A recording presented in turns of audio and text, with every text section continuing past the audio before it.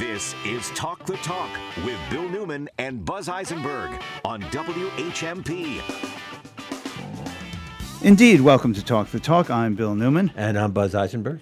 And we are going to have a discussion this morning, a fish wrap for you, and we will be joined by Josh Silver, Northampton-based political consultant and political expert. Josh Silver, we want to talk about yesterday's Supreme Court decisions, which I think are, particularly the affirmative action decision, which I think is indeed momentous. The Supreme Court decided to gut affirmative action. They said that race-based decision-making, even in some influence in decision-making in admissions to colleges, is not constitutional. It is a remarkable decision. It holds, according to Justice Thomas and Chief Justice John Roberts, that, well, there's no racism in America, so we can be colorblind. Isn't that a wonderful thing? Okay, they didn't quite say that, to be frank and to be honest, but that is the basis of their decision. And it is extraordinary. The dissents, of course, point out that racism is still rampant in America, and that when the 14th Amendment was passed after the Civil War, because the 13th Amendment, freeing enslaved people, was not sufficient, that the entire purpose of the 14th Amendment was to give a hand up to formerly enslaved people who were denied economic opportunity, who were denied all ability to go to school, who were kept impoverished and kept away from potential education, because those were the methods of enforcing white supremacy.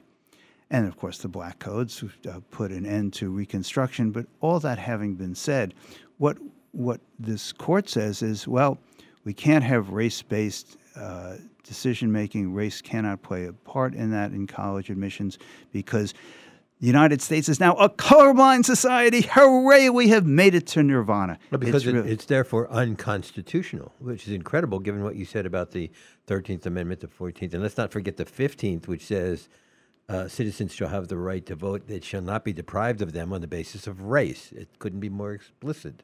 It's not race neutral.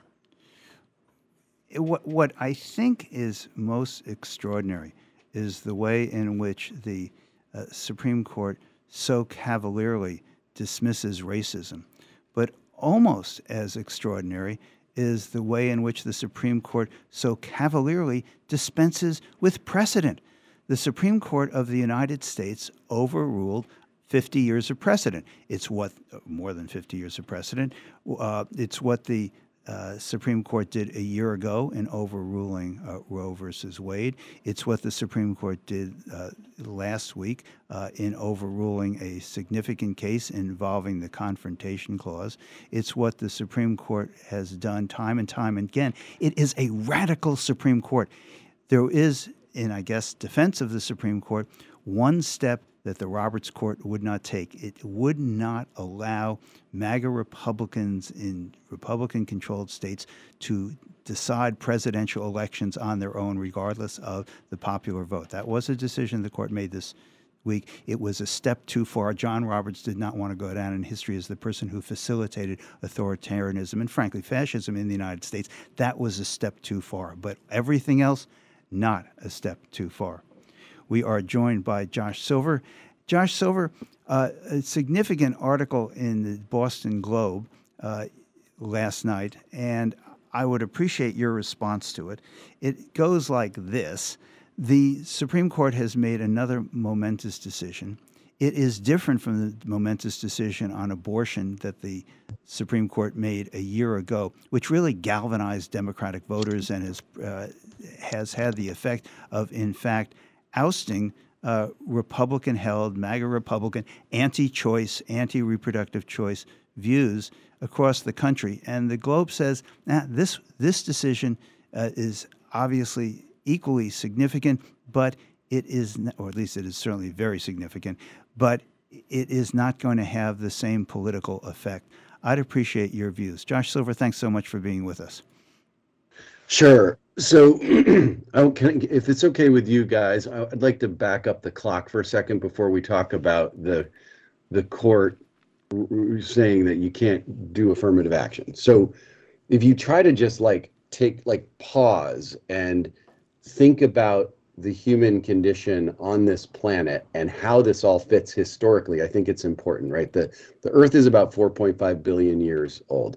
Our oldest ancestors of human beings first appeared about 7 million years ago. The most sort of Homo sapiens sapiens, the most sort of connected human ancestors that could be related to modern humans is about 190, 200,000 years ago. Okay, so then we look to 1776, right? So we're talking about 250 years ago. Our nation is founded. Slavery becomes rampant, especially in the South, for about 100 years, a little more. And then we see forms of slavery all the way into the 20th century.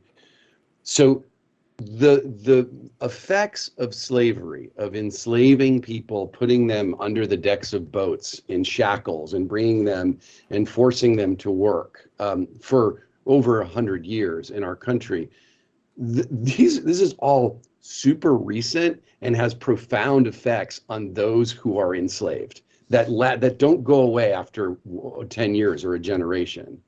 So what is most flabbergasting about what's going on with this court is the justices who are making their decisions are doing it under this completely absurd premise that the vestiges, the ramifications, the residual effects of slavery are not relevant anymore in 2023, despite the fact that it happened the tiniest blip ago. Now, yes, this is going to not only affect universities and academic institutions, this is going to affect corporations and their recent efforts to implement diversity, equity, inclusion, and more equity in the workplace.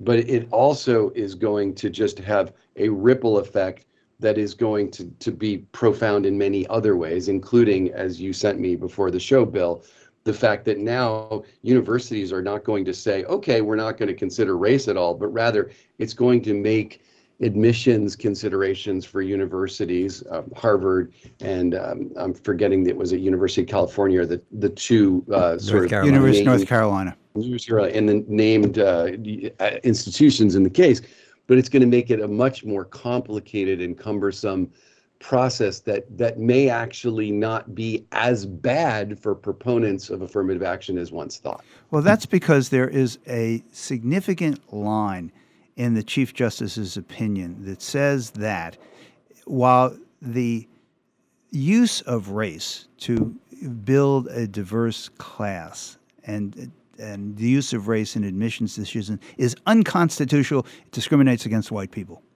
But there's a line that's significant because the Chief Justice says, but if race is part of a discussion from an applicant about life obstacles that they have overcome, then that's okay for that information to be in front of an admissions committee, although the admissions committee can then not use the fact of race as a plus or a minus in making an admissions decision, which is a fascinating, absolutely fascinating statement, because he says, in effect, for his entire opinion, there is no structural racism that requires a remedial response that would be constitutional. That's impossible. Forget about structural racism. No reason to have to root out the effects of slavery, root and branch. No need to do all that.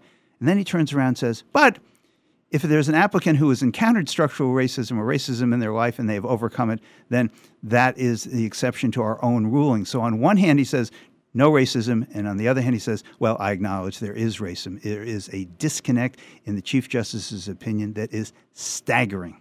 Your thoughts? Yeah, well, correct. And it goes on, the articles go further to describe how admissions officers at universities post the ruling that was issued yesterday are still going to very much be able to make conclusions about the race of an applicant and be able to take those that into consideration, not officially, but unofficially, a lot more subjective decision making, which ironically goes directly against the goals of the plaintiffs who won yesterday, right? Who want to see everything based on standardized type testing that says, you've taken a test and you are smarter than you, so you get in. There's no subjective analysis. The fact is that no Supreme Court and no ruling can actually effectively prevent admissions officers from using subjective decision making in their process, regardless of what's written on paper in terms of the metrics that they're ostensibly using. So in many ways, Bill, I don't think that yesterday's ruling is going to be as toxic and damaging as one might think. That doesn't mean it's not bad, but I'm just not convinced that it's going to have as profound a negative impact as some think. Well, I think that's true if we find other ways to sort of target the objective of promoting equity and diversity and inclusion. Representative Bobby Scott, Democrat from Virginia, he's the ranking member of the House Education Committee.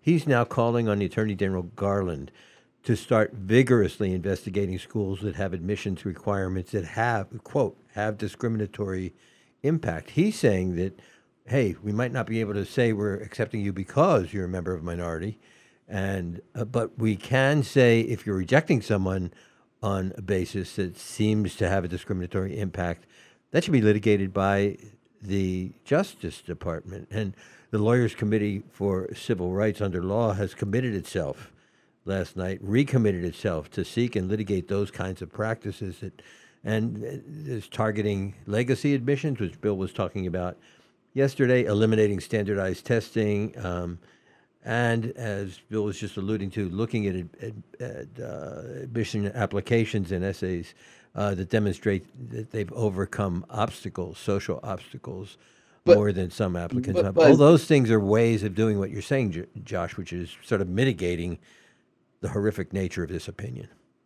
Yeah, but let me just turn the question back to you guys, because you guys are lawyers and I don't. But I think if we're simplifying this for the audience, can we say that one side of this debate is around a proactive question and the other is reactive, right? So what the court said yesterday is you may not proactively give someone favor because of the color of their skin to give them into school or what have you, and that will go across more than schools, but it'll be corporations and elsewhere. The other is reactive, and yesterday's decision does not change the criteria by which you could judge a discrimination suit for discriminating against someone for, say, firing them because of the color of their skin. Is that correct? Yes and no, Josh. On one hand, the Supreme Court has made clear that the effects of discrimination against people of color in and of itself is actually not a violation. There has to be intent to discriminate. That's almost across the board. So part of what you say is true. The other part that I think is really significant is that what the Chief Justice says in his opinion, right after he says, you can write your essay and tell us all about the obstacles you've overcome because of racism, is you can't use this exception to essentially do an end run around the decision we're making today, which is you can't consider race. I mean, this is an invitation to protracted and prolonged litigation for a long time to come. I mean, I don't know if I completely answered your question, but that is a response. I would like to ask you this, Josh. What do you think the political ramifications are? This is our segment, Political Gold, with Josh Silver. What do you think how is this going to play out politically? I'm not entirely convinced this is going to be significant in terms of, who gets elected in the next cycle and who doesn't, how this is going to favor Democrats or Republicans. I don't think this is a big difference maker. The American public seems pretty split. There are some statistics, there are some polls that do show that the majority of Americans, in some ways, depending on how you frame the question, agree with yesterday's decision. So this is not like many of the decisions that the conservative court and the Republicans have backed recently, where it's a real political drag on their party in the election. So I don't think that's going to be that notable. I do think that one thing we could tackle after the break is there was another major Supreme Court decision since I was last on the show. Not sure if you covered it on yours, but the court actually made a good decision, which is that they voted against the forward passage of what's called the independent state legislative doctrine or something of the sort, which essentially would have given state legislatures absolute unilateral control over state and federal elections. And that could have opened a massive, dangerous Pandora's box of rogue, far-right, deep red states just sending alternate slates of electors because they're mad that Trump didn't get officially elected, and all kinds of shenanigans that the Supreme Court brushed back and was actually very positive. We are indeed going to take a break from our conversation with Josh Silver. This is Political Gold with Josh Silver. Before we go to this break, I want to quote a couple sentences from Justice Sotomayor's dissent yesterday. Today, this court stands in the way and rolls back decades of precedent and momentous progress. It holds that race can no longer be used in a limited way in college admissions to achieve critical benefits. In so holding, the court cements a superficial rule of colorblindness as a constitutional principle in an endemically segregated society where race has always mattered and continues to matter. The court subverts the constitutional guarantee of equal protection by further entrenching racial inequality in education, the very foundation of our democratic government and pluralistic society. Because the court's opinion is not grounded in law or fact and contravenes the vision of equality embodied in the 14th Amendment, I, says Justice Sotomayor, joined by two of her colleagues, I dissent. We'll be right back. More Talk the Talk with Bill Newman and Buzz Eisenberg coming up right here on WHMP. Find local news and local talk for the Valley. It wasn't necessary, and it probably wasn't even appropriate. On the one hand, I don't want that to sound like I don't support schools. I have a long history of supporting schools, certainly longer than any one of those city councilors. Where the heart of the Pioneer Valley lives. 1015 and 1400 WHMP. News, information, and the arts. What do you take to the beach? A book. Go to Broadside. Get a beach read. Like Happy Place by Emily Henry. Romantic Comedy by Curtis Sittenfeld. Have you read Lessons in Chemistry? Read it by the water. Broadside Bookshop Summer Reads. For the beach or a lazy afternoon in an Adirondack. Stacey Abrams' new thriller is Rogue Justice, and you won't be able to put it down, except maybe for a quick dip to cool off. Broadside, Northampton's community bookstore. Order any book on the Broadside website. Have it delivered to your door or pick up at the store. At Pioneer Valley Habitat for Humanity, we believe in a hand up, not a handout. Habitat's mission to provide home ownership opportunities to low-income families is unique, as it requires partner families to work alongside the many volunteers that are reaching out to help them. Each Habitat partner family provides at least 250 hours of sweat equity or physical labor toward the construction of their own home, other Habitat family homes, and special projects.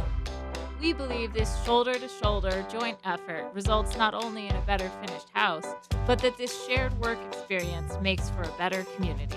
If you believe everyone should have a decent place to live, that home ownership brings strength and stability to families, and that everyone deserves the opportunity for a better future, we could use your support. We're Pioneer Valley Habitat for Humanity. We build homes, hope, and community in both Franklin and Hampshire counties. Learn more today. Please visit us at pvhabitat.org. You're listening to Talk the Talk with Bill Newman and Buzz Eisenberg. WHMP. We continue our segment, Political Gold, with Josh Silver, Northampton-based political expert and consultant Josh Silver. We were talking during the break, Josh, about Donald Trump, and we were talking about the effects of yesterday's affirmative action decision by the Supreme Court. We continue that conversation on politics. I'm wondering if you could give us your sense of what to make of that decision and whether it will or will not. I think you've indicated you don't think it's really going to necessarily have much of an effect on politics. But I did see this morning that Trump's poll numbers on likely Republican primary voters was down from 68 to 60. I have not seen a statement from former President Trump about yesterday's affirmative action decision from the Supreme Court. I'm wondering how you think this is going to affect the Republican primary. I mean, I don't think it's going to very much, just because, let's keep in mind that every Republican, you're going to be so shocked, Bill and Buzz, that every Republican candidate for president is cheering the court's decision. There's not going to be anything differentiating them. There's very little differentiating the field right now, other than things like, Mike Pence was in Ukraine yesterday, essentially saying like, we need to be in Ukraine. That's a split in the party, but it also depends on the numbers you're looking at. CNN did a recent poll of Republican and Republican-leaning registered voters. This is not likely voters. It found that support for Trump has gone down to 47% from 53% just a month ago. So, and this is post-indictment. So, the indictment, the federal indictment of Trump, has dropped his numbers sub 50%. That's notable. Same poll showed that most Americans, writ large, not just Republicans, think that 71% of Americans think that politics played a role in the decision to indict him. But if you turn your attention then, so that's interesting. Oh gosh, Trump's getting less popular. Maybe DeSantis is going to start rising again and seem like a credible potential Republican nominee. But then you look at the polling on, for example, Ohio. This is just very recent polls from this week. Ohio has Trump ahead of DeSantis by 44 points amongst likely Republican voters, 59% to 15%. If you look at states like, I'm just looking here, Pennsylvania, Trump is up 49 to 25. Nationally, in a Fox News poll, has Trump up 56 to 22. So the margins today, Wisconsin, Trump is actually interestingly close. So there are outliers. I told you about Ohio and Pennsylvania. Wisconsin, it's almost tied with Trump and DeSantis. That's an interesting potential canary in the coal mine. In some ways, that number is more interesting to me than any, that there may be room for DeSantis to actually win some states that we were a window that we hadn't seen before. Bottom line, still, as of today, Friday, June 30th, light years away from the primary. I mean, the first primary is not for another 6 months. It's very difficult to envision Biden not winning the presidential nomination for the Republican Party. I can understand. You mean Trump? I'm sorry, Trump. Trump, yes. Will the Roe decision, this decision on affirmative action, will it spur some voters to show up who otherwise might not have showed up for the 2024 election? I mean, I don't think so, Buzz. I think that you're going to see that it's somewhat helpful with a black voter base for the Democratic Party that is currently very disengaged and very tepid about Joe Biden. This is an issue, and Joe Biden knows this is an issue. The numbers are scary in terms of just how unmotivated black voters are by the Biden administration. That is why, to answer Bill's question, that's why he immediately came out on this.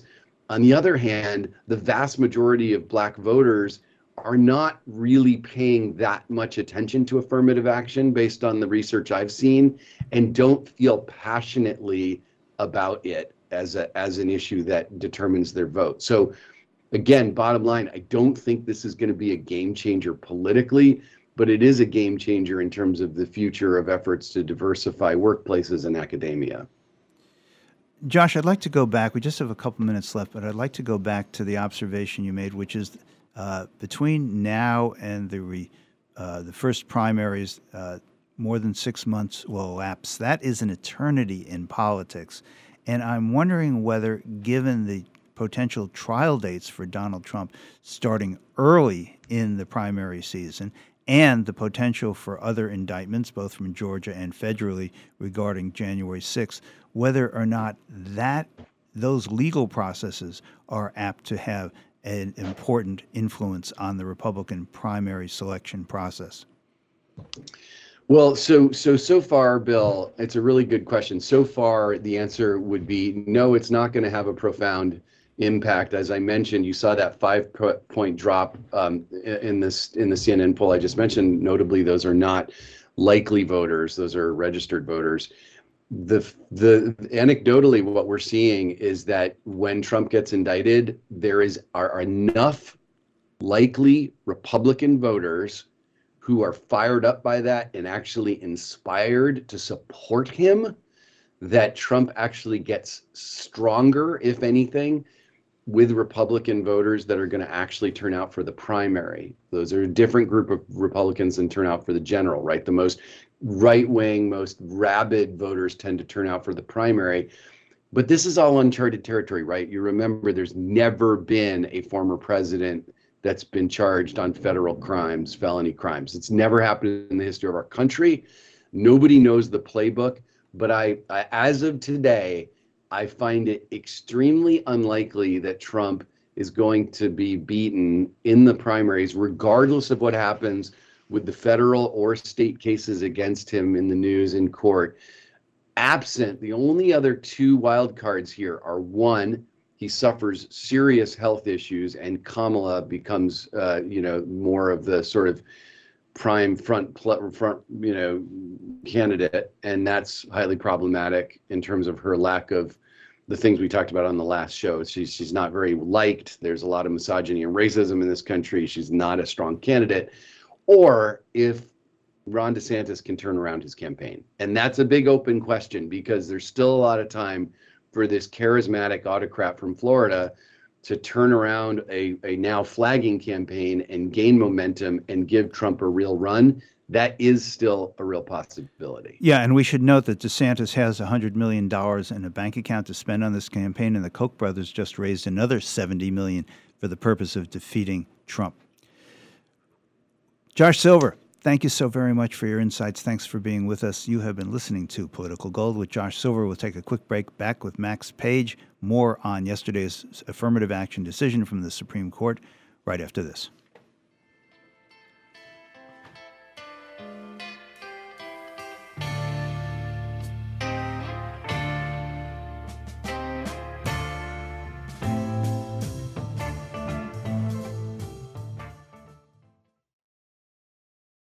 You're listening to Talk the Talk with Bill Newman and Buzz Eisenberg.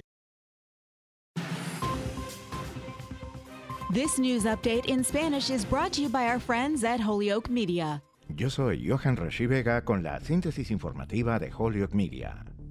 La Corte Suprema anuló el jueves la acción afirmativa en las admisiones universitarias, declarando que la raza no puede ser un factor y obligando a las instituciones de educación superior a buscar nuevas formas de lograr cuerpos estudiantiles diversos. La mayoría conservadora de la Corte anuló efectivamente casos que se remontan a 45 años atrás al invalidar los planes de admisión en Harvard y la Universidad de Carolina del Norte, las universidades privadas y públicas más antiguas del país respectivamente. La decisión, al igual que el trascendental fallo sobre el aborto del año pasado que anuló Roe vs. Wade, marcó la realización de un objetivo legal conservador buscado durante mucho tiempo. El presidente del Tribunal Supremo, John Roberts, dijo que durante demasiado tiempo las universidades han concluido erróneamente que la piedra de toque de la identidad de un individuo no son los desafíos superados, las habilidades desarrolladas o las lecciones aprendidas, sino el color de su piel. Nuestra historia constitucional no tolera esa elección. Desde la Casa Blanca, el presidente Joe Biden dijo que estaba muy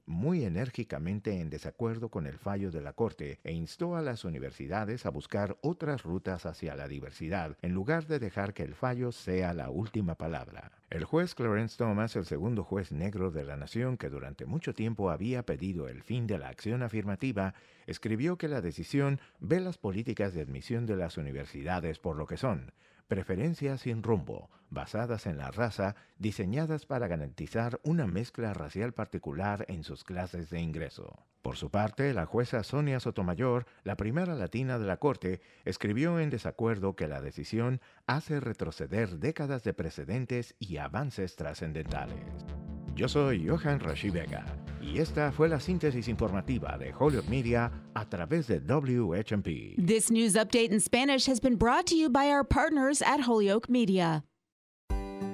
Forbes Library Outreach Delivery Service caters to residents of any age who are homebound due to short or long-term disability in Northampton, Florence, and Leeds. A volunteer will deliver your specific requests or select materials for you based on your interests. We offer books, magazines, CDs, DVDs, and puzzles. Call 413-587-1019 or sign up at forbeslibrary.org/outreach. The Food Bank of Western Massachusetts provides healthy food to families and individuals facing hunger in our region. And right now, with food insecurity the highest it's been in recent years, the Food Bank is distributing more emergency food than ever. Learn more about the Food Bank or get support for yourself and your family. Go to foodbankwma.org or call 413-247-9738. The Food Bank of Western Mass, committed to making sure our neighbors have enough to eat and leading the community to end hunger. For some kids, home isn't a safe place, and in these times, access to trusted adults like teachers and counselors is limited. I'm Kara McElhone, Executive Director of the Children's Advocacy Center of Hampshire County. Our mission is to prevent and end child abuse in our community by providing safety, healing, and justice. The Children's Advocacy Center is open and providing resources to children and caregivers throughout Hampshire County. Please visit us online at cachampshire.org or call 413-570-5989. Do you love fishing, swimming, or boating, but hate the trash you find? Do you want to help protect clean water and wildlife? Whether you live near the Deerfield River, Millers, Westfield, Chicopee, or Connecticut, your local river needs you. Join the Connecticut River Conservancy and help us protect our rivers. Our rivers belong to all of us, and each of us has a responsibility. Together we can make a difference. Learn more about what you can do at ctriver.org.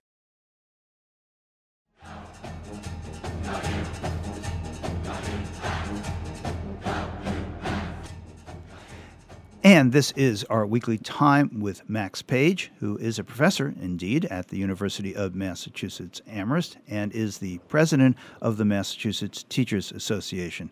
Max, I'd like to start by reading you the last few lines from Justice Jackson's dissent yesterday. She writes this about the affirmative action decision. The court has come to rest on the bottom line conclusion that racial diversity in higher education is only worth potentially preserving insofar as it might be needed to prepare Black Americans and underrepresented minorities for success in the bunker, not the boardroom, a particularly awkward place to land in light of our history the majority opts to ignore.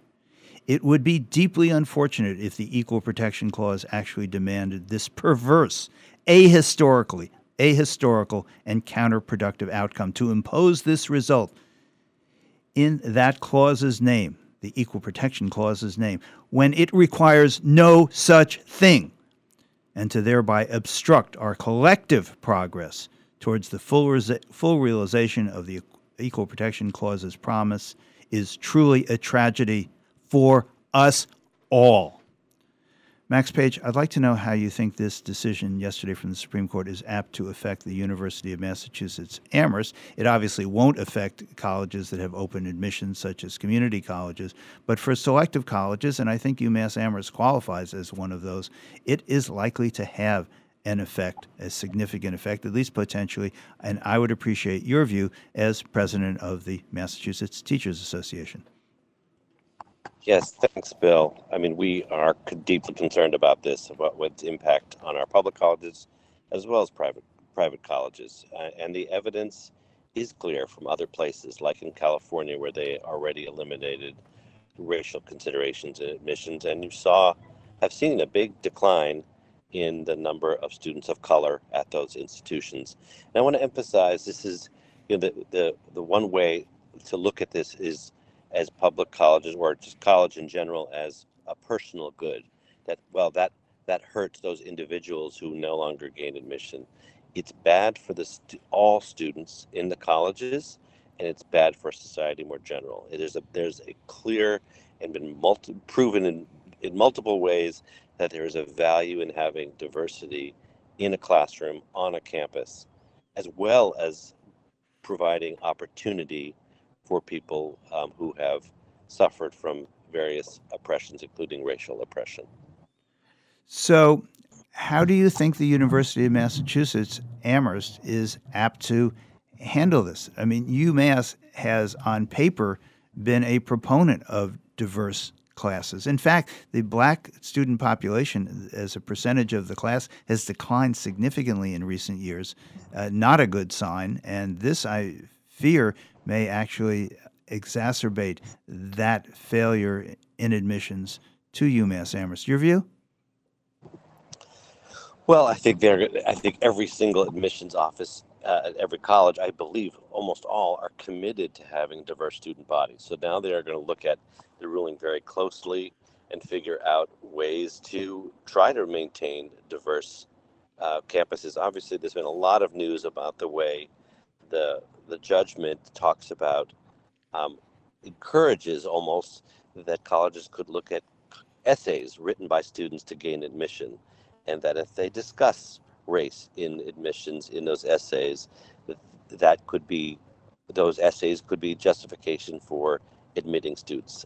I suspect what we're going to see is a huge spate of lawsuits from everyone who doesn't get into a college, a selective college, and suggesting that someone else got in who didn't deserve to because they improperly used race. So I think that the court has opened up just an absolute Pandora's box around this. But to get back to your main question, I believe that every campus is going to be looking at ways to maintain a diverse student body.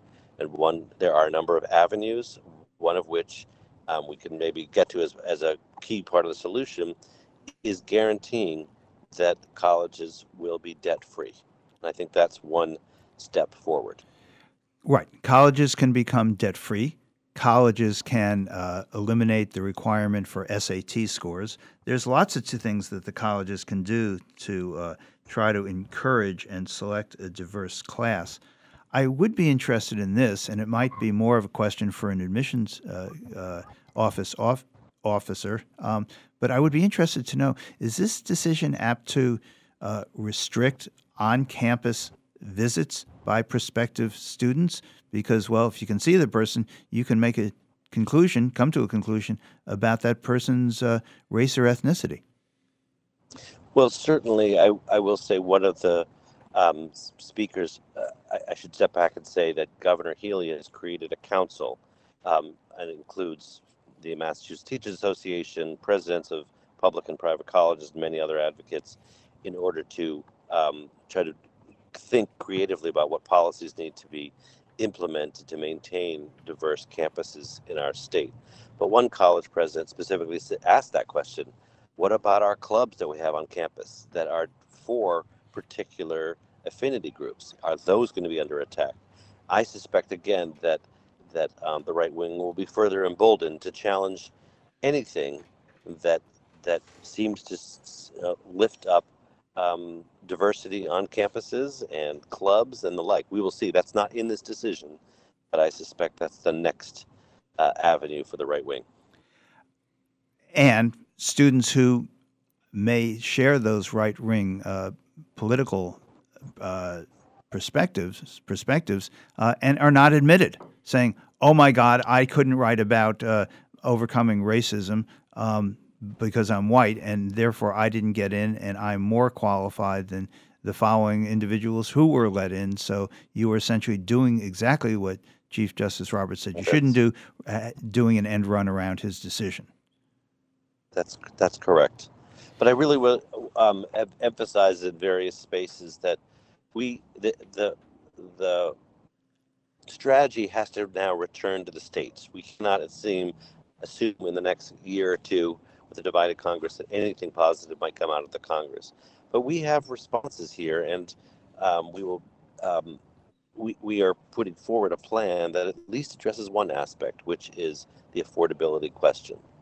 And if we can say to all young people and their families, you will be able to go to college and graduate without debt, that at least takes away that obstacle. Because remember, because of structural racism, people of color, families of color, students of color come into college with less wealth, which means they either avoid going to college or they have to take on larger debt. And then they graduate with that debt that it burdens them for decades later. So if we as a Commonwealth are able to communicate we're going to guarantee that you work a little bit, you pay what you can, and then you won't be burdened with that debt. I think that will help a lot of young people of color to consider coming to UMass Amherst among our other public colleges and universities. UMass Amherst is a educational institution with, for the most part, an excellent reputation. And many out-of-state students apply for and attend UMass Amherst. And their tuition and fees generally, not necessarily exclusively, but generally being full-pay students. They don't get scholarships and they don't get in-state tuition rates and the like. Those out-of-state students help pay for UMass Amherst. Do I have that correct? You do to a degree, although, Bill, in recent years, the university has been providing some substantial discounts to highly qualified students from outside the state. So they do get more tuition, but they've actually really been discounting it, partly to boost the kind of test scores and the like, and boost the prestige of the university. Okay. You know, there's a very interesting statement by Chancellor Subbaswamy that people should look at. The Supreme Court decision on affirmative action, it was just issued yesterday, and it's just a recommitment to creating diversity, even in this climate, even pursuant to what this opinion creates, and talks about ways in which he thinks, including what you were just talking about, Max, which is making it affordable for people of all social and racial backgrounds to attend the University of Massachusetts. It's a powerful statement. I encourage people to look at it. Max Page, thanks so much for being with us. Really appreciate your time and insights. We'll be back with Donnabelle, Casis, and ArtBeat right after this.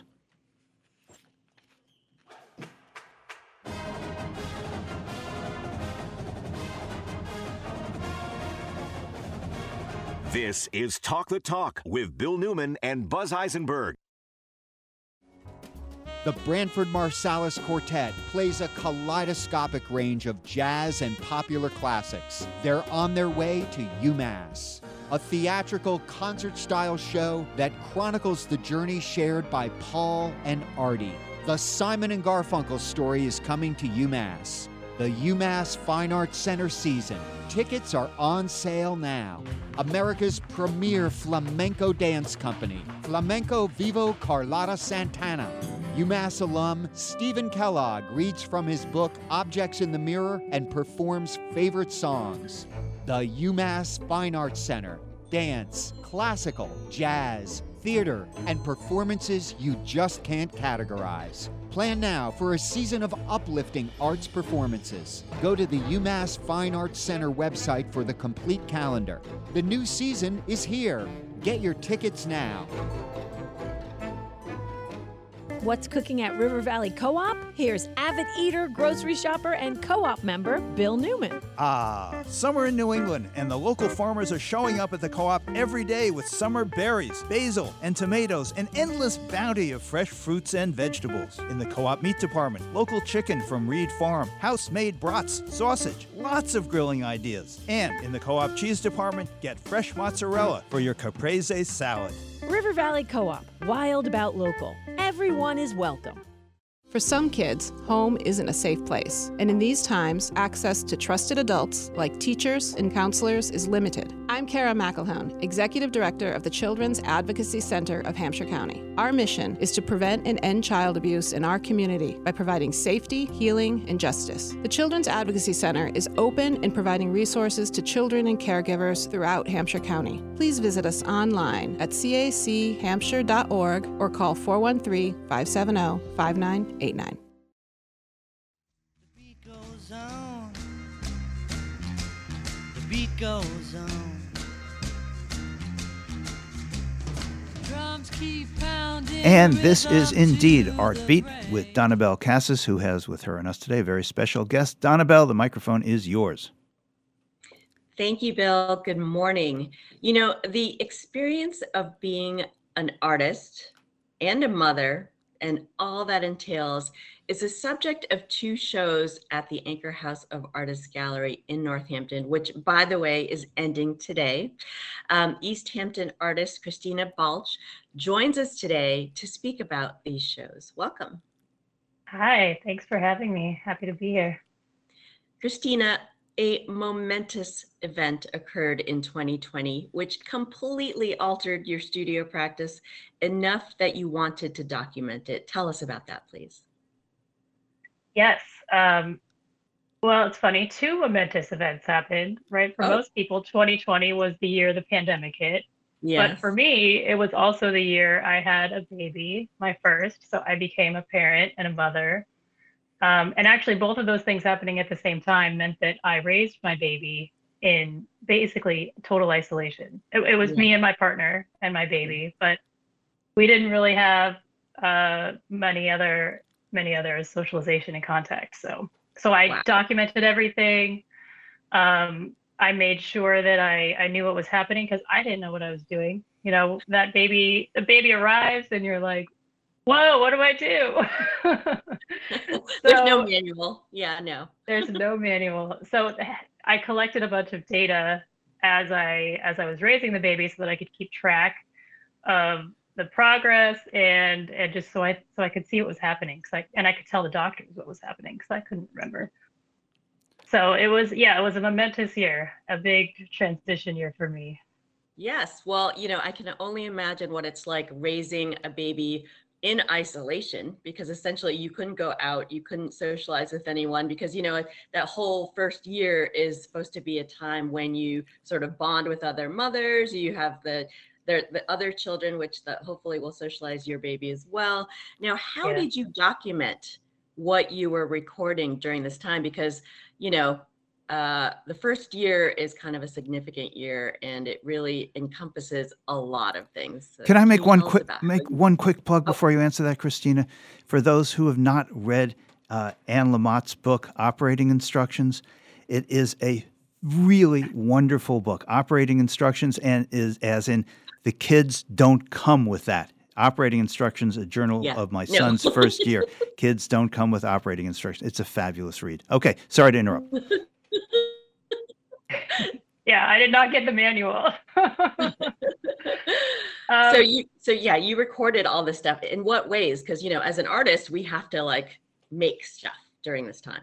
Yes, and that was a struggle because it feels like you have no time. You know, the baby is a huge demand on your time and your energy and your mental capacity and creative capacity. So, and that is why I actually started creating the data, because my brain just couldn't really handle very much else besides raising the baby and trying to figure out what to do with her.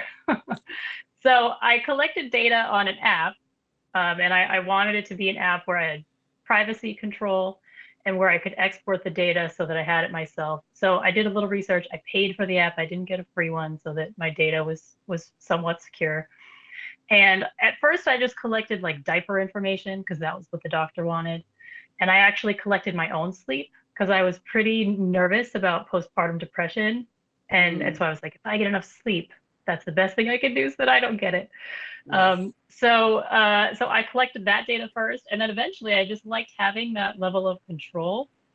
I also do a lot of like photo documentation, like selfies and documenting what's going on. So I did a lot of photography as well, and some of that shows up in the exhibit that I have at Anchor House right now.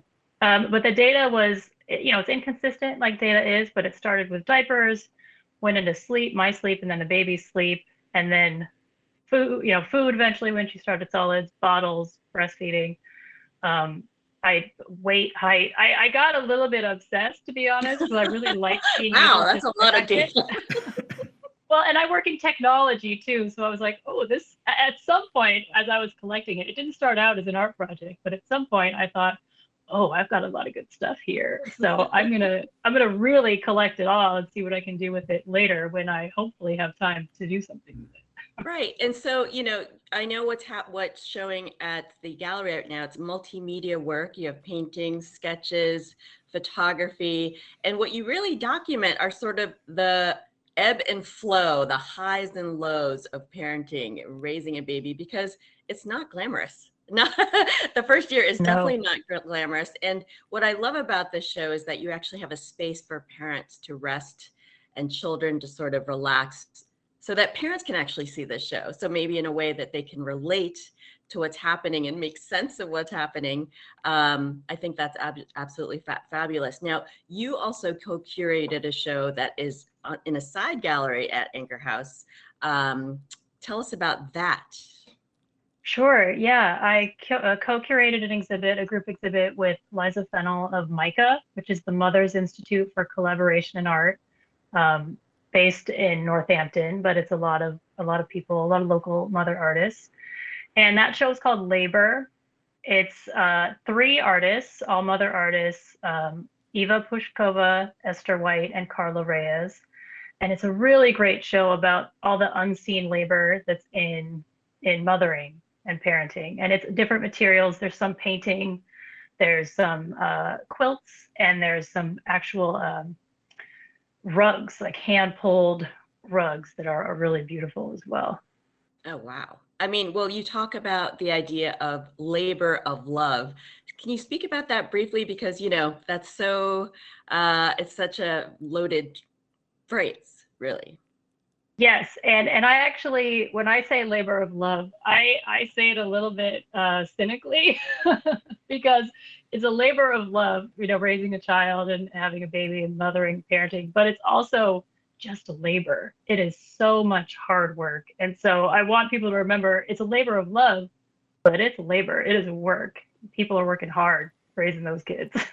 Yeah, and it's, not everyone necessarily signed up for that, but, it is a part of the process. So, Christina, how do people see your show and what are the hours at Anchor House of Artists? Yes, both shows, Mama Data and Labor, are at Anchor House of Artists through 6 p.m. today. So, and I'll be there for a lot of the afternoon, 1 to 6 p.m. today.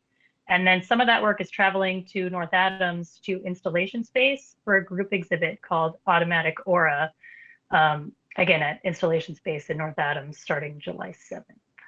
Well, I'm so thankful that you're bringing to light this subject because it is quite a challenge when you are an artist mother. And I don't think enough is being said about that. And so it's wonderful that you're documenting this. So Christina Balch, you're at Anchor House of Artists just through today, 1 to 6. Please see these shows. They're amazing and really important.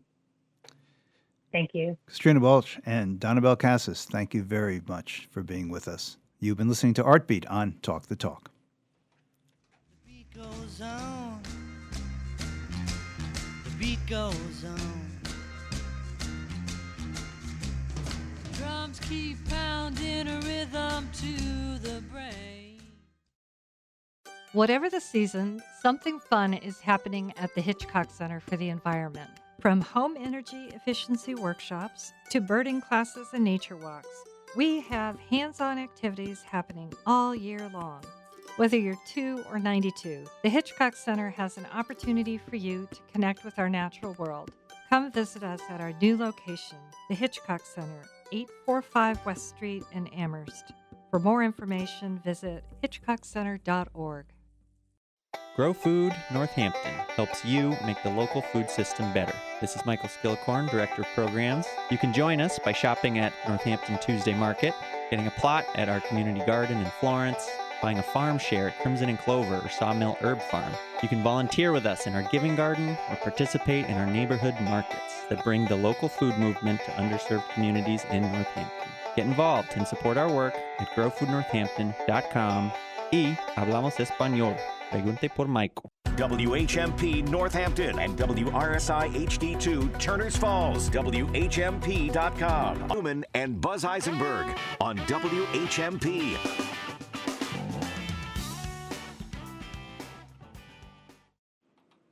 Welcome to Talk the Talk. I am Buzz Eisenberg. And I'm Bill Newman, and we are joined at this time by State Senator Joe Comerford and Massachusetts Teachers Association President Max Page. Yesterday, the Supreme Court decided the case, one of two, on affirmative action, the first being the Students for Fair Admissions, Inc., so-called, versus the President and Fellows of Harvard College. The court struck down affirmative action. It struck down consideration of race in college admissions as being unconstitutional, essentially saying, essentially saying that these remedial efforts to eradicate the effects of decades of discrimination and enslavement, well, all of those efforts, forget about them because, hey, we are in a post-racial society. Justice Thomas doesn't quite say that, but he comes really close to saying we really can't do anything that might adversely affect white people. State Senator Joe Comerford, I'd appreciate your reaction to this decision and what we in Massachusetts and at the University of Massachusetts and in our state college systems and in our community college systems, if need be, what we should do and can do about it. Senator Comerford? Thanks, Bill. Thanks, Buzz. It's good to join you. Of course, it's good to join you with Max, and I'm grateful for the work of the MTA and Max's leadership in particular. We're probably going to talk more about this, but yesterday, on the heels of the news, which we all expected, feared, dreaded, the Governor Maura Healey, Lieutenant Governor Driscoll, joined by 130 education leaders, experts, including the MTA, Max, including the Senate President, including the Speaker of the House, me, the House Chair of the Joint Committee on Higher Ed, the education chairs. We released a statement that essentially says Massachusetts will not yield. We will not allow this very misguided, terribly destructive decision to influence our own commitment to racial diversity, to making public higher education affordable, accessible, and to really continue to lean into the transformative possibilities of a higher education system that is the kind of leveler of the playing field that we know it can and should be. Well, Senator Comerford, I really appreciate the commitment. What I think applies here is that old saw that the devil is in the details. How are we going to do that in light of the Supreme Court's decision? How will Massachusetts and our college and university systems, how will they affect diversity in admissions? We're going to talk probably about a bill called the Cherish Act, which is a bill I filed in partnership with the MTA. That is really the entire toolkit for creating excellent institutions of higher education and then making them affordable and accessible to all. We need in Massachusetts to lean into debt-free public higher education, and those institutions that our students go to have to be excellent, and they have to have a physical infrastructure and well-compensated faculty and staff. And we have to create these bastions of opportunity in the state of Massachusetts that will fly in the face of the Supreme Court ruling.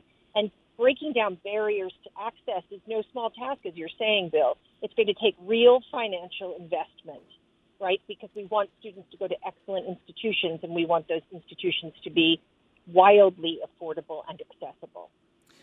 And I think we have the tools, right? We have the roadmap in the Cherish Act, and I'm proud, and I think Max would agree. The Senate and the House, but I'll just speak about the Senate. Has demonstrated a commitment to public higher education in this budget that gives me a glimmer of hope, using fair share revenue in part, but not all. Some of it is core funded. That we just have to now. It's a wedge, it's the door open, and now we have to just push the door all the way open to this opportunity. Well, that's a pretty optimistic take that we can actually resist the Supreme Court's, I think, racist, and so do some Supreme Court justices think, racist decision. Max Page, your view? Is the senator onto something here? We're going to be actually, in Massachusetts, we'll be actually able to find our way through this morass that the Supreme Court has just created? For public higher education, right? Well, the private colleges and universities have the same issue, but Max, your view? Well, so one of the important things to note is that even though right now we have commitment to diversity and are able, until yesterday, able to use race in admissions, as one factor. As one factor, absolutely. We still have a huge gulf between those students who are able to go to college and graduate, tends to be whiter and wealthier, and than compared to those who don't have as much and tend to be students of color. So we have a huge problem from the already, even before the decision yesterday.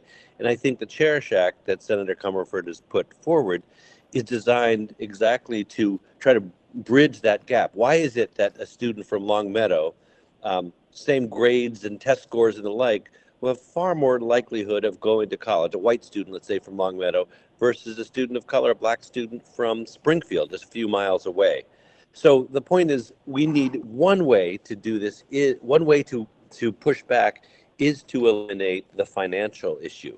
Because in a country of such structural racism for so long, people of color come into the college admissions process with less wealth, with less ability to pay for that college. If we guarantee every family and we tell young people, you'll be able to go to college, pay a little bit, you'll be working 10 hours a week, but we'll guarantee that you'll get that degree and not have to be burdened until middle age with debt. I think that is one way that we help advance greater diversity on our campuses, economic as well as racial. Do you think that addressing the economic disparities that so influence college admissions will actually lead to a greater or to diversity in the not only the economic backgrounds, but the ethnic and racial composition of the classes? That's a question for both of you. Let's start with Senator Comerford, then I'll come back to you, Max Page. Well, yeah, I think that's one of the puzzle pieces that the Cherish Act contemplates. The Cherish Act contemplates the stark and gross reality that communities of color are disproportionately struggle with poverty, disproportionately struggle with, a lack of access to economic wealth, generational wealth. And so, the Cherish Act says one of the puzzle pieces here is to make it exceedingly affordable / free. And in doing that, no student has to contemplate the lack of their economic ability to do this. But that's not the only thing. The only thing, because once they get there, they need the structural support to help, again, make up for these aching inequities, systemic, generational inequities. And so that looks like, strong structures of support within the college or university. And it also looks like really understanding what the total cost of going to school is. So you can take away tuition and fees or drastically reduce them, depending on, where we are in this hopeful arc. But then, there is just the cost of living for a student. And that is something that continues to be a structural barrier that also has to be addressed if we're really to look at paving the way for the greatest diversity, economic, racial, ethnic diversity of students being able to attend these, again, this is in the public sector, public campuses. Well, let me ask you, Max Page, president of the Massachusetts Teachers Association. Do you think that the senator is being too optimistic here? And or what do you think the effect will be of the governor's new commission to, I think it's fair to state, to come to some way to work around the Supreme Court's decision yesterday?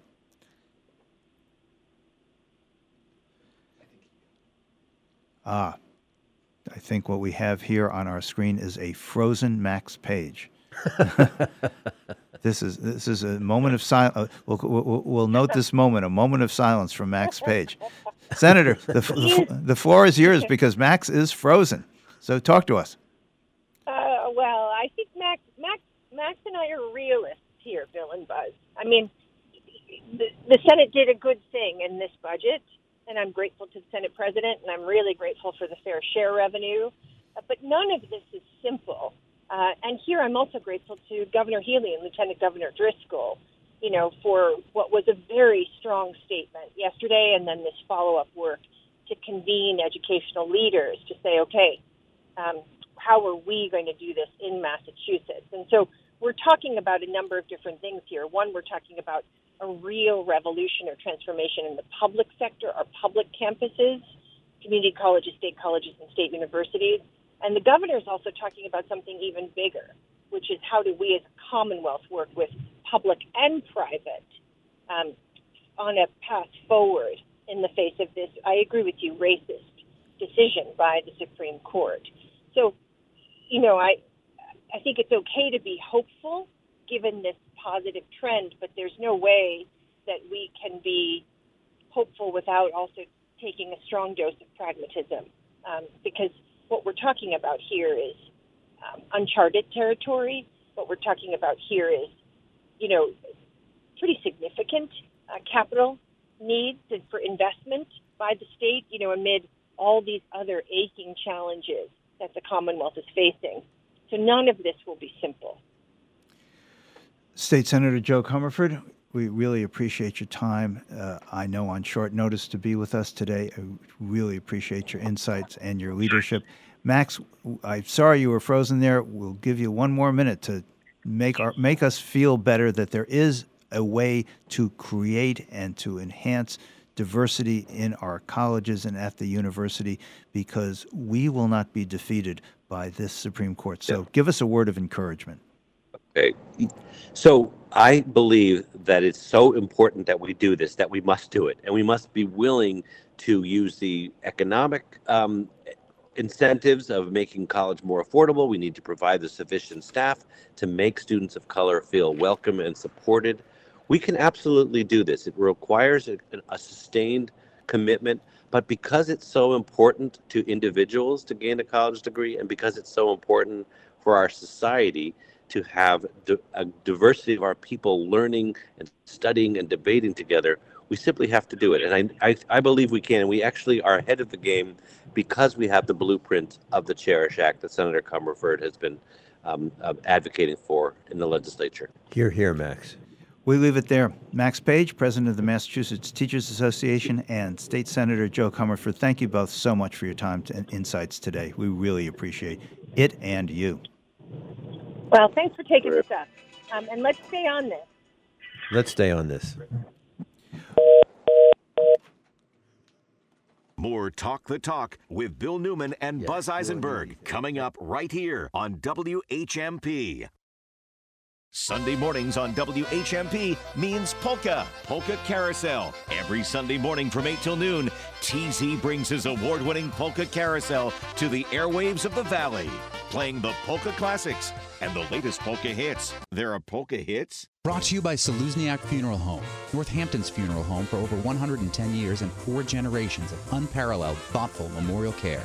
It's Polka Carousel every Sunday morning from 8 till noon, WHMP.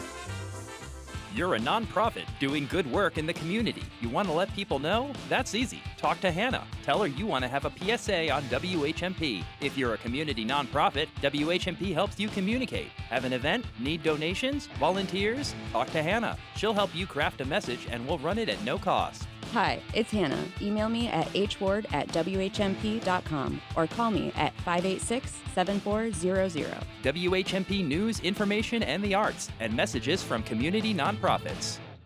At the Black Sheep in Amherst, they're still baking and cooking from scratch, just like they have for almost 4 decades. Did you put off a party or anniversary due to COVID? Let the Black Sheep Deli help you finally celebrate this summer. You deserve it. Treat your guests to their wonderful appetizers, entrees, baked goods, and luscious desserts. No need to do all the work yourself. Let the Black Sheep Deli help you make your party a success with less stress. The Black Sheep Deli, open 7 days a week and still having fun with food since 1986.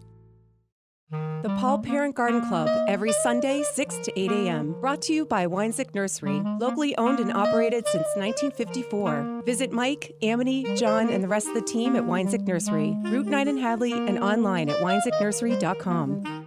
Using WIC is easier than ever. You can use the WIC card instead of checks for your food purchases. WIC is a free nutrition program that helps working families stretch their food budget and make healthy choices. Visit us at mass.gov/WIC, brought to you by the Massachusetts Department of Public Health's WIC Nutrition Program.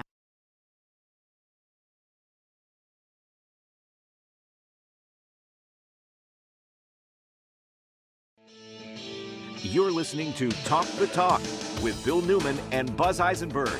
WHMP.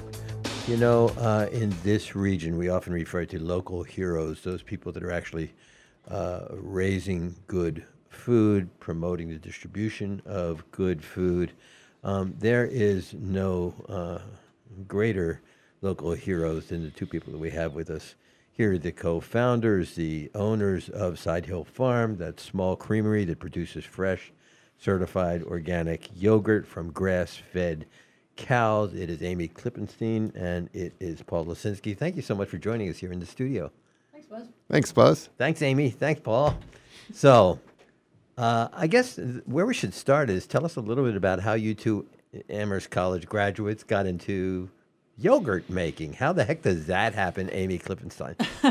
Well, we actually started out when we first moved to Ashfield in 1997. We were intending to homestead, and we were pretty much growing all of our own food, with the exception of yogurt. And Paul was a big yogurt fan. Paul considers a quart of yogurt to be a single size serving. So he was going through a couple gallons of yogurt a week, and that was the one thing that we weren't making ourselves. And he suggested that maybe we should get some cows. And then suddenly we had 3 cows, and unexpectedly that turned into 4 cows. It's usually a puppy or a kitten, right? Yeah. But not with Paul Lacinski. It's a cow he wants. Correct. And we got these 3 cows, and they weren't supposed to calve. We got them in September. They weren't supposed to calve until March. The first one calved the next day. Surprise. So the learning curve was pretty steep. Which we like, of course. Which we like. And so the adventure began right there. And what is it about yogurt, Paul Lacinski? Yeah, that's a good question, right? Well, it goes with strawberries this time of year. Mm-hmm. Hopefully it goes with blueberries if there are some to be had. We'll see how people are doing after the crazy weather this winter, right? Yeah. So, yeah, I don't know. Everybody likes what they like. So tell us, how do you make yogurt? What do you do? You take the milk as freshly as possible from the cows, heat it up to quite a high temperature, actually 185 degrees. Hold it there, and then bring it back down to our culturing temperature, which is around 101, 102, 103. Put in the cultures, and then we get it all packaged as quickly as we can. And in 4, 5, 6 hours, it depends on pH, it goes in the cooler, and the next day it is ready to be eaten. There's so much science here. Woo! What did you major in at Amherst College? Yeah, not a lot of science in there. How about you, Amy? What did you major in? Oh, English and Russian, which is, all completely useful on a day-to-day basis. Yeah, that liberal arts degree really came in useful. Yeah. Huh? I think a couple of those yogurt cultures might have kind of some Russian background, Russian culture, in the language there somewhere. So I have a remedial question in the art of yogurt making. You just said, I think, that you bring the yogurt up to 185 degrees. Is it something like that? Before the cultures go in. So it's the milk that goes to 185 How does degrees. Okay. Then we cool it down. How does it not curdle at 185 degrees? Yeah, right. Well, it doesn't, but you have to be careful. Oh, good. You don't want to get too much hotter. Oh, it's not a totally idiotic question. Bill, there's a future in yogurt making for you. I don't know about that. So at 185 degrees, it doesn't curdle. It's okay. Wow. Okay. Yes. All right. Don't try this at home. Yeah, I was going to say, in my microwave, it all never mind. The other thing about Sidehill Farm and your yogurt is that you purchase all your milk from this community of local farmers that all have fed cows, and not grass like dispensaries. We're talking about like they're eating grass. There's some poison ivy in there and some other things, but you're right, nothing like a dispensary. Yeah. So tell us about your commitment. I'm very interested in your commitment to local farmers and what they do. Amy. I think since we have been farmers for so long, and just to be clear, that we are no longer farming. We have sold the actual farm. We still operate the creamery. We still buy the milk from local farms. But having been farmers, we really understand the whole economics and really the sort of, the cultural experience of being a farmer, which is very different than your everyday person. When we first sold the herd, we used to joke that we discovered the weekend. Like nobody had ever told farmers about the weekend. And we're like, wait a minute, everybody else is taking 2 days off a week? How come nobody told us about this? So it is. You're so in it. It so encompasses your life that it's a really different way of being in the world. And I think we have an understanding of that from being there firsthand, and know how important this is on so many levels. Not just to the people who are farmers, but also to our whole food system, to our local landscape. I mean, think about how much we really treasure about Western Mass in terms of open land and views, and a lot of that has to do because farms are keeping land open.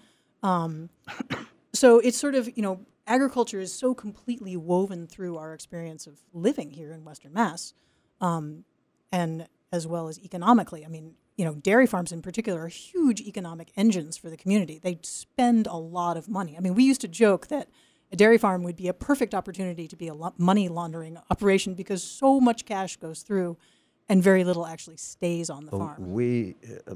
My spouse and I have lived in Ashfield since '71, and when we first came, I think there were 46 dairy farms, and now there's a handful. So the thing about this is so much of agriculture now, right, has gone to scale. And, what does that mean, gone to scale? Meaning scaled up to get more efficient. Agribusiness. Yeah, which favors quantity and favors a lower price, which there are negatives to that and there are positives to that. We can, that's almost a different conversation. But that sort of starts somewhere out in New York State, right, and heads out into the Midwest and California, where people can run gigantic tractors over really large pieces of relatively flat land. It's not what we have around here. Really, very few places in New England, a few of the river valleys. And so a smaller scale of agriculture makes sense here, and the opportunity there is for quality as compared to volume. And so that's what we've tried to focus on is, to make the yogurt we want to make requires a little higher quality of milk than the average. In exchange, we can afford to pay more to farms because our distribution lines are shorter. There aren't 2 or 3 levels of middlemen taking cuts. There isn't as much going to transportation and et cetera. So it's a model that works well for the more local distribution line. 95% of our sales, I think, are in Massachusetts, maybe 97%. And that's what I want to point out, Paul Lacinski of Sidehill Farm. I want to point out that you ensure that there are fair prices paid to the farmers that you deal with. And part of this is stuff that I don't understand, but soil biology and things like that really concern you, Amy Klippenstein. You want to make sure that what people are getting is a quality product that's really good for them, good for the cows, good for the region, right? Right. Good for, health on every level, from, like you said, all the way from the little creatures in the soil up through the cows, through the farmers, through the people who are eating the yogurt. That sort of total picture of health is really what we're committed to. And you're also committed to the environment. And I know that one of the things that has been troubling you, Sidehill Farms yogurt, is of incredible, for all the reasons we were just talking about. It is really good for the environment, but you still serve it in plastic containers. And petroleum hydrocarbons are causing those greenhouse gas emissions that we're also concerned about. What can Sidehill, I think you just got a grant. Can we talk about that and grant? I just want to say, this is an exclusive on this show, what we're about to announce. Don't tell anybody. Yeah. So we are working with a great engineer from Buckland, James Lombino, who's been thinking about this stuff for a long time, on a pilot project. River Valley Market is our partner in this project. Yay. To trial a reusable stainless steel yogurt container. So if you imagine a 32-ounce yogurt container, which everybody knows what that looks like, and sort of cross that with a stainless water bottle, Hydro Flask or Clean Canteen, one of those water bottles you see. So imagine the yogurt container made out of that single-wall stainless steel water bottle material. Quite durable, very light, not breakable like glass, which is a huge thing for inside our production facility. You don't throw it into your transfer station's plastic recycling bin. Right. Yeah. So the idea is people have this metal container, pay a deposit. It actually will be a significant deposit, to be upfront about that. But you pay it once, or maybe 2 or 3 if that's how many you eat in a week. The next week you bring it Paul back. Lacinski, who loves yogurt. Right. Well, if you think about Maple Line's glass milk bottles, right? People buy those in a store. other companies as well, but they're kind of the biggest one locally. My They childhood. bring the bottle back. My childhood, we all had glass milk bottles. Yeah. We put them back in the crate that they came in, and they would be picked up by the milkman. Yeah. So we're quite excited. We just got a grant to trial this, and the reason we need a grant is there actually are quite a lot of technical issues. Getting the foil to stick to the stainless, there's a whole, that's the obvious Foil at the one. top, like the cover you're The talking about? seal, not the lid, but the seal that's underneath it. There's just a whole lot of details, but we are hoping around the first, basically after the Christmas and New Year holidays in January is our target date for when to first introduce these. And it's just going to be a pilot just at the River Valley Market stores, not even all the flavors, but we're hoping that we can work out all the details and it's something we can bring to reduce the amount of plastic. Who was the grantor? Yes, it is the Northeast Dairy Business Innovation Center. It's basically COVID money. It's centered at the University of Vermont. There's a lot of great stuff up there for innovative projects in dairy because dairy is kind of a dying industry, generally because people are drinking less fluid milk. But go back to flavors. Flavors? I want to hear about flavors. What do you want to hear about flavors? A lot. Okay. The ones we make? Is that? Well, let's go with those. Yeah. Yeah. So we're for the moment still on those. We're sticking with what we know how to do, which is whole milk and low-fat plain, and maple and vanilla, and the all sweetened, mind you, with local maple syrup from Worthington, from Snowshoe Farm in Worthington. Except for the plains, which have Except no for the plains, which are sweetening at all. completely unsweetened. And we periodically think about fruit, and it's complicated to not have weird chemical stuff, which is to say, like opening the container and it looks like somebody vomited inside. Really weird chemical stuff. Nice image. Yeah, right? Now you see why we're... Are you talking about the Supreme Court again? Yeah, we just haven't eaten in the last 24 hours. That's one way to solve that problem. The ridiculous amount of sugar in the fruit base, like 64%, if I'm recalling correctly, is the industry standard, which is why all the fruit yogurts taste so sweet. And yeah, maybe there's a way around that, but we haven't found that yet. And so we're kind of trying to focus on keep making the product we make well and deal with some of these other issues like the packaging. Wow. We are talking to Paul Lacinski and Amy Klippenstein of Sidehill Farm, and we're going to be right back after this. I want to talk about the regenerative architecture and some work that the World Bank is doing in that regard. We'll be right back. Scrub the floor. I ain't gonna work on Maggie's farm no more. You're listening to Talk the Talk with Bill Newman and Buzz Eisenberg. For WHMP News, I'm Jess Tyler. A Southampton man is seeking a curfew change as he awaits trial for an alleged rape and strangulation case. Matthew Tebow pleaded not guilty in January to the charges. Tebow, a former mortgage loan officer, has been free on $25,000 cash bail. His attorney says the curfew is preventing Tebow from finding work. Tebow also faces 3 counts of rape, 2 counts of assault and battery on a family household member, and single counts of strangulation or suffocation charges, stalking, and extortion by threat of injury in Franklin County. The judge will review the case and then issue a ruling. You might want to stay out of the Connecticut River for a couple of days, especially anytime after it rains. Rain caused an estimated 7.7 million gallons of water tainted with sewage to be released into the river. Mass Live reports the discharges were from 13 sites along the river and that discharges like this have been happening for a long time. The term is called combined sewer overflows, which means when it rains heavily, rainwater mixes with untreated sewage and is released into the river. The city expects to complete a $137 million new pump station on York Street, which could make these releases less frequent. The Greenfield Police Department has received 2 grants from the Massachusetts Jail Diversion Programs. A $100,000 grant will support the Crisis Intervention Team, which Deputy Chief William Gordon says plays a critical role when dealing with behavioral health incidents. The second grant has doubled from what they received last year. A $200,000 co-response grant will allow the department to add a second full-time clinician from Clinical and Support Options. For today, we'll have a mixture of sunshine and clouds, slight chance for a spot shower this afternoon, highs 84 to 88. Tonight, partly cloudy, overnight lows 58 to 62. And the outlook for Saturday, partly sunny, highs in the low to mid-80s. I'm 22 News Storm Team Meteorologist Adam Stremko on 101.5 WHMP. Hashtag you're it. Tom Hartman, weekdays at noon. Tom Hartman Program, your home for the resistance, commentary, conversation, and common cause. Join me, Tom Hartman, every weekday from noon to 3 right here on WHMP. 1015, 1400, and 1240 WHMP.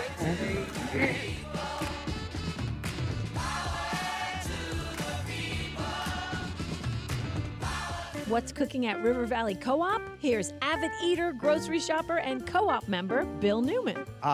Summer in New England, and the local farmers are showing up at the co-op every day with summer berries, basil, and tomatoes, an endless bounty of fresh fruits and vegetables. In the co-op meat department, local chicken from Reed Farm, house-made brats, sausage, lots of grilling ideas. And in the co-op cheese department, get fresh mozzarella for your caprese salad.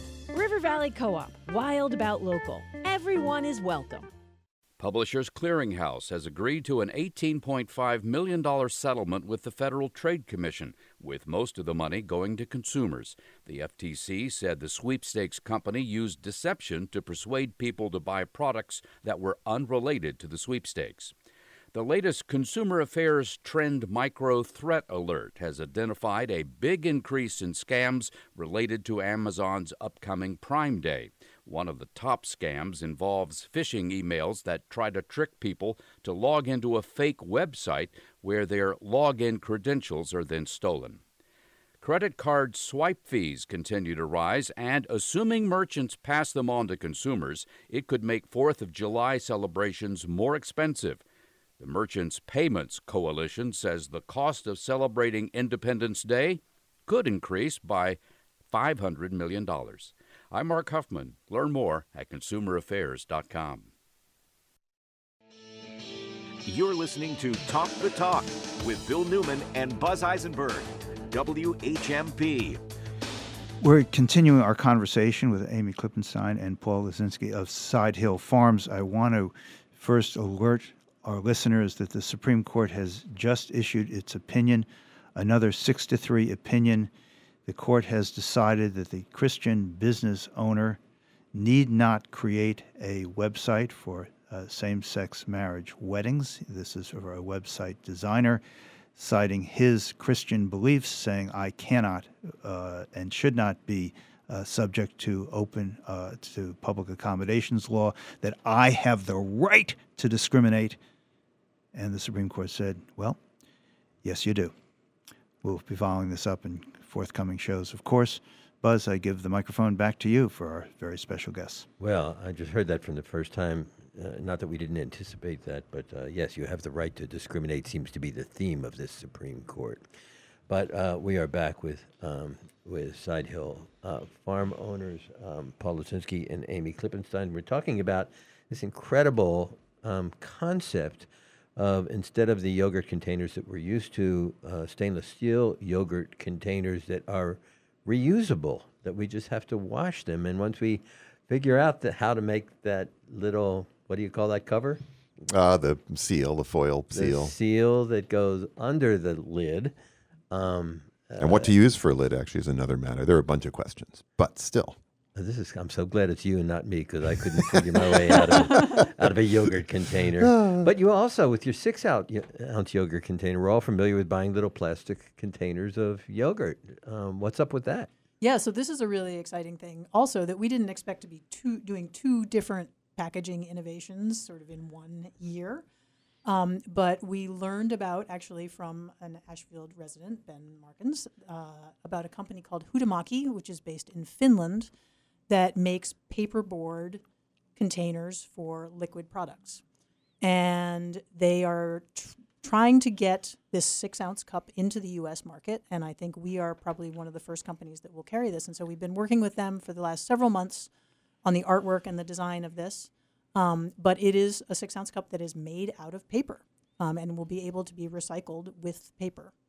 So just in your regular transfer station cardboard recycling bin, you can throw the cups right in. And so hopefully we will have those online towards the end of the year, maybe into the beginning of 2024. But we're excited about it because the printing is great. So the graphics are excellent. They're going to look very similar to our quart cups, which have... With the cow. With the cow and the photographic cloud in the background, and, really clear imagery. So I'm excited. What kind of ink do you use on a paper product like that will not be destructive of the environment? That's a good question. I don't know the answer to that. We'll talk to the people at Huhtamaki. Right. Say it again. Huhtamaki? Huhtamaki. Huhtamaki. Yes. Huhtamaki. I Finnish. can barely pronounce it, but I like the way it sounds. Yeah. But this is really exciting because we have had to go with, plastic cups, and the plastic cups that we've been using up until now for our 6 cents ones, the graphics are terrible. I'm sure anybody who's bought them has known they're kind of smeary, and it's a direct print process, which is really on plastic, is expensive to set up, and the quality is not so great. So we're going to get photo quality graphics on that, and we have this recyclable cup. And the other big difference is if they end up in the trash, which we're pretty sure that the recycling rate on the single servings is lower than on the 32-ounce ones, because people tend to eat them at school, at work, in the car, whatever. At least we're talking then about paper that is ultimately biodegradable in a landfill instead of plastic that's going to sit there for who knows how long. Well, so. I wish we had more time, but thanks to the Supreme Court, we are we're running a little short. What do you know? Usurped by the Supreme Court. But I just want to say, to have you are local heroes, and local heroes that are innovating, that perhaps creating models for the entire dairy industry, yogurt producing industry, and sour cream and cottage cheese, reusable containers that won't be creating gas house emissions that kill our planet, and paper products that will hold your food products. It's just very, very exciting. How does it feel to be that kind of a potential innovator? Well, we actually really are excited about the stainless part that, if we really can get it to work and be practical on all levels, we think that other people will jump on it once they see. The way it often works, both from the regulators and kind of in the marketplace, is nobody really wants to be first, because it's a lot of work to get it figured out, and not everything works. Except Talk the Talk, which has a scoop on your stand. Right, 2 scoops, because we got 2 different packaging. So we really have found that people seem really excited about this and are really more than excited to put in a small amount of extra work to rinse something, toss it into your bag, and bring it back to the store. Think when returnable grocery bags came in, right? People, people aren't going to do that. Well, turns out they have loved that. It's a small thing, but it's something people can do. And we feel like this is just another small step in that direction, and a million small steps, you start to get somewhere. Amy Klippenstein, where could people find Sidehill Farm yogurt? You can find it at River Valley Market in Northampton and East Hampton. You can find it at most of the local Big Y's, Whole Foods in Hadley, lots of small stores up and down the valley, and all the way to Boston. And we should support it. They are local heroes, and it sounds like their reach is going to be far more than local. If, in fact, these experiments in paper packaging and stainless steel reusable packaging actually comes to fruition. Oh, when are we talking about this? Fall? When do you think? We think the paper cups will probably start using those end of 2023, beginning of 2024. The stainless cups, we still have, this is a pilot project. So we're not 100% sure that this is going to work. We're hopeful, enthusiastic, optimistic. But that might be a little bit longer before you're actually seeing those in stores, just because there are so many steps. There's the R&D, there's working out the system of collecting them, washing them, getting them back into the filling line. We're hoping for January. We're hoping for January. We're hoping see what for happens. January too. This could have a profound impact on the environmental movement in this country and in your industry, and the way we all buy what we eat. They are Amy Klippenstein and Paul Lacinski. They are the founders and owners of Sidehill Farm. They're making a difference. When we come back, we're going to be talking with Charles Eisenstein on how the environmental movement can find its way again. You're helping to do that. We'll be right back. And when we come back, we'll give you the announcement about the Supreme Court having just decided the student loan case. This is Talk the Talk with Bill Newman and Buzz Eisenberg. There goes the light. Go ahead. You're on the air. When Radio Was relives the golden age of radio. Do you ever listen to the radio? Oh, I might tune in one of those comedy programs occasionally. Can't you see anything at all under that blindfold? Well, on a clear day, I can see the blindfold. You can. Yeah. I'm Greg Bell, and join me. With a switch of a dial, When Radio Was brings you a whole world at your command. When Radio Was, right here, Sunday nights from 8 to 10 on 101.5 WHMP. Quiet, numbskulls, I'm broadcasting. The percussive dances of African American fraternities and sororities, plus West African and South African dance with Step Africa on its way to UMass. Momix blends illusion, acrobatics, and magic in a mind-bending interpretation of Alice in Wonderland. The UMass Fine Arts Center season. Tickets are on sale now. America's premier flamenco dance company, Flamenco Vivo Carlotta Santana. UMass alum Stephen Kellogg reads from his book Objects in the Mirror and performs favorite songs. The UMass Fine Arts Center.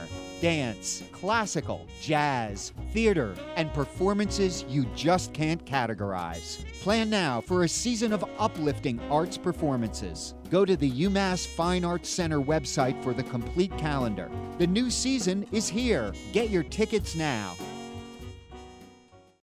Where's the nearest farm stand? On the Local Hero website, you can search and find out. There are 142 Local Hero farm stands listed. I bet there's one pretty close to you.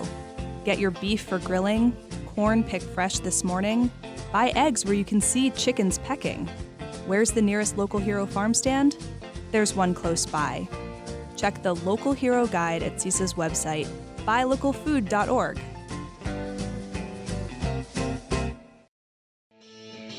You're listening to Talk the Talk with Bill Newman and Buzz Eisenberg, WHMP. The Supreme Court has just issued its decision invalidating President Biden's loan forgiveness, up to $20,000 of loan forgiveness for college debt. I obviously have not had the opportunity to read the decision yet, but the headline is the Supreme Court has invalidated that program of President Biden's. Another victory for corporate America, along with the decision that also issued this morning that the free speech rights, or the religion, not free speech, it's really the religious rights of someone who wants to discriminate against LGBTQ people takes precedence over public accommodations law, and the right to discriminate was preserved by the Supreme Court today, saying, no, the website designer need not design a website for a gay wedding because, well, the right to discriminate is really important in America. That joyful laughter you hear in the background is hate having a fine time this week as a result of the Supreme Court. But let's move on to something much more hopeful. Let's move on to our next guest. It's Charles Eisenstein, who is literally an expert on how the environmental movement can find its way again. We need some help here, Charles. Tell us how the environmental movement can find its way again. Well, you know, I was just listening to your previous segment on the yogurt packaging. And I think that's actually a beautiful illustration of a step onto the way. I thought you two would be a good marriage for today's show. Yeah. Because, you know, the cynic in me, or probably in all of us, would say, well, you know, yogurt packaging, it's such a tiny percentage of our landfill waste and so forth. Like what, you know, it's kind of like plastic straws. I mean, really, what's the difference?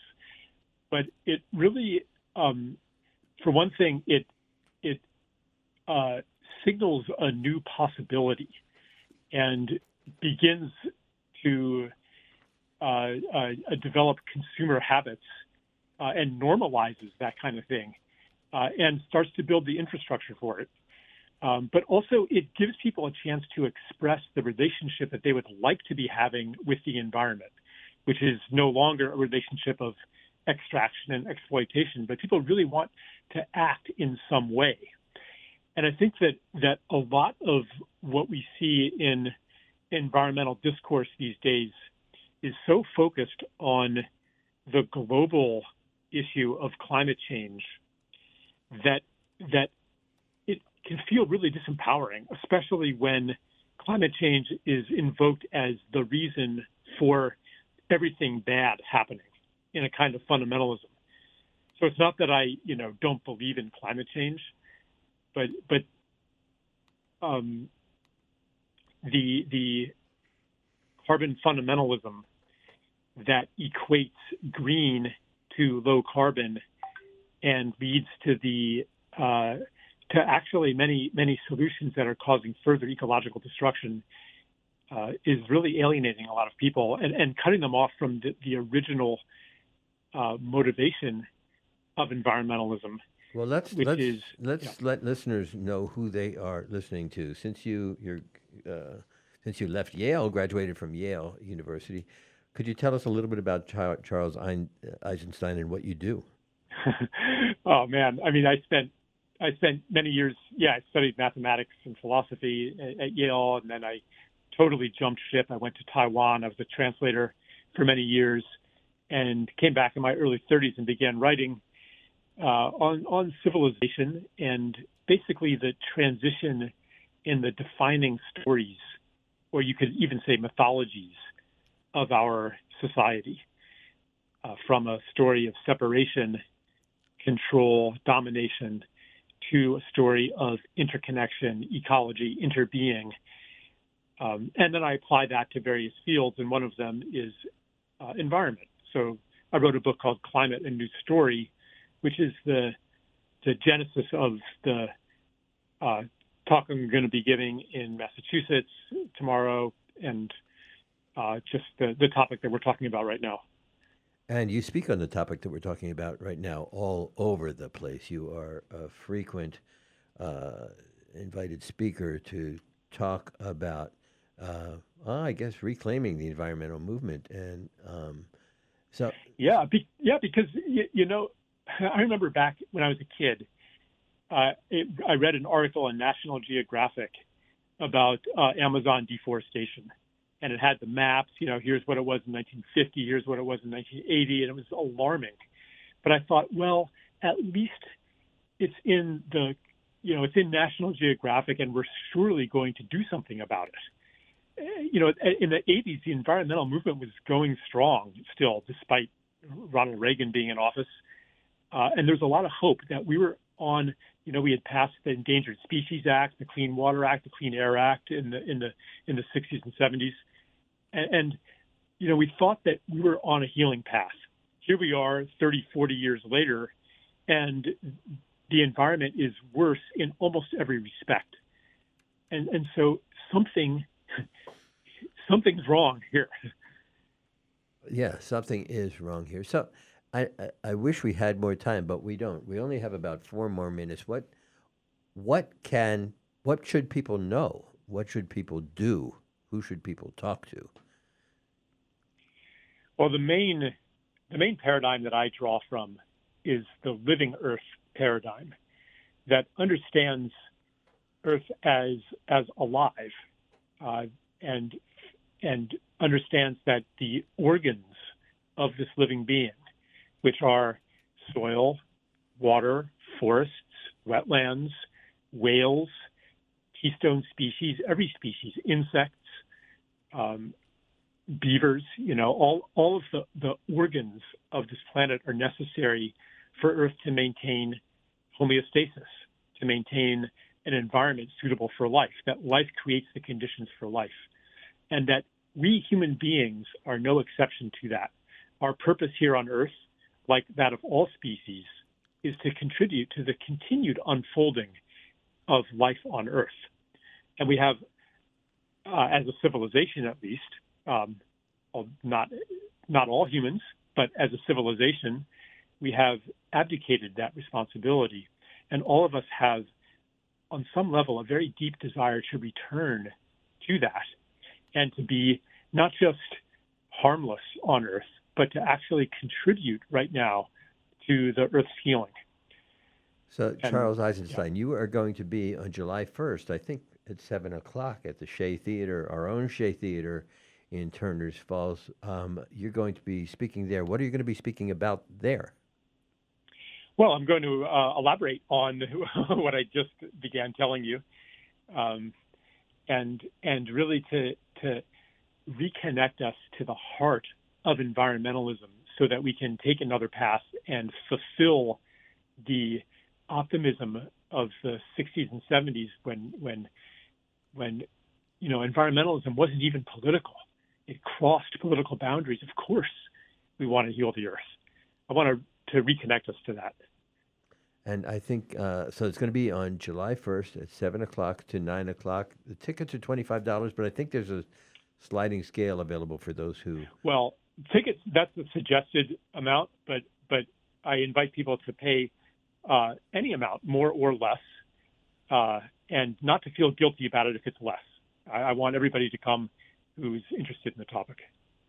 People should be interested in the topic. It's an important topic. You are on the board of advisors of the Andes Amazon Conservancy. That, too, is based right in Montague, right? Yeah, that's right. They're doing incredible work and working with indigenous people in the area to establish their territory and prevent development and preserve wildlife corridors. Well, I can't tell you how much we appreciate what you do. We are all so concerned that the progress you thought was going to happen when I remember Earth Day in whatever it was, the first one I think it was 1971, and I thought, okay, we're there, we're home free, and like you, have been frequently disappointed. We have been speaking with Charles Eisenstein. It is July 1st that he will be appearing at the Shea Theater and Turner's Falls, the beloved Shea Theater, at 7 o'clock.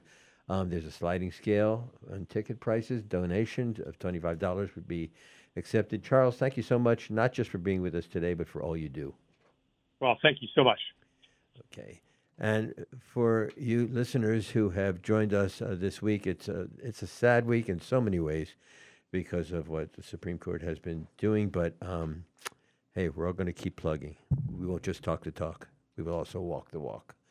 Thank you. Have a great holiday weekend. This is Talk the Talk with Bill Newman and Buzz Eisenberg on WHMP.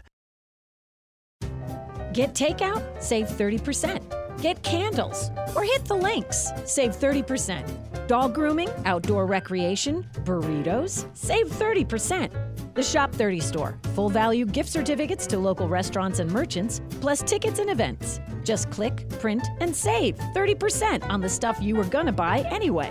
The Shop 30 store. Open right now at WHMP.com.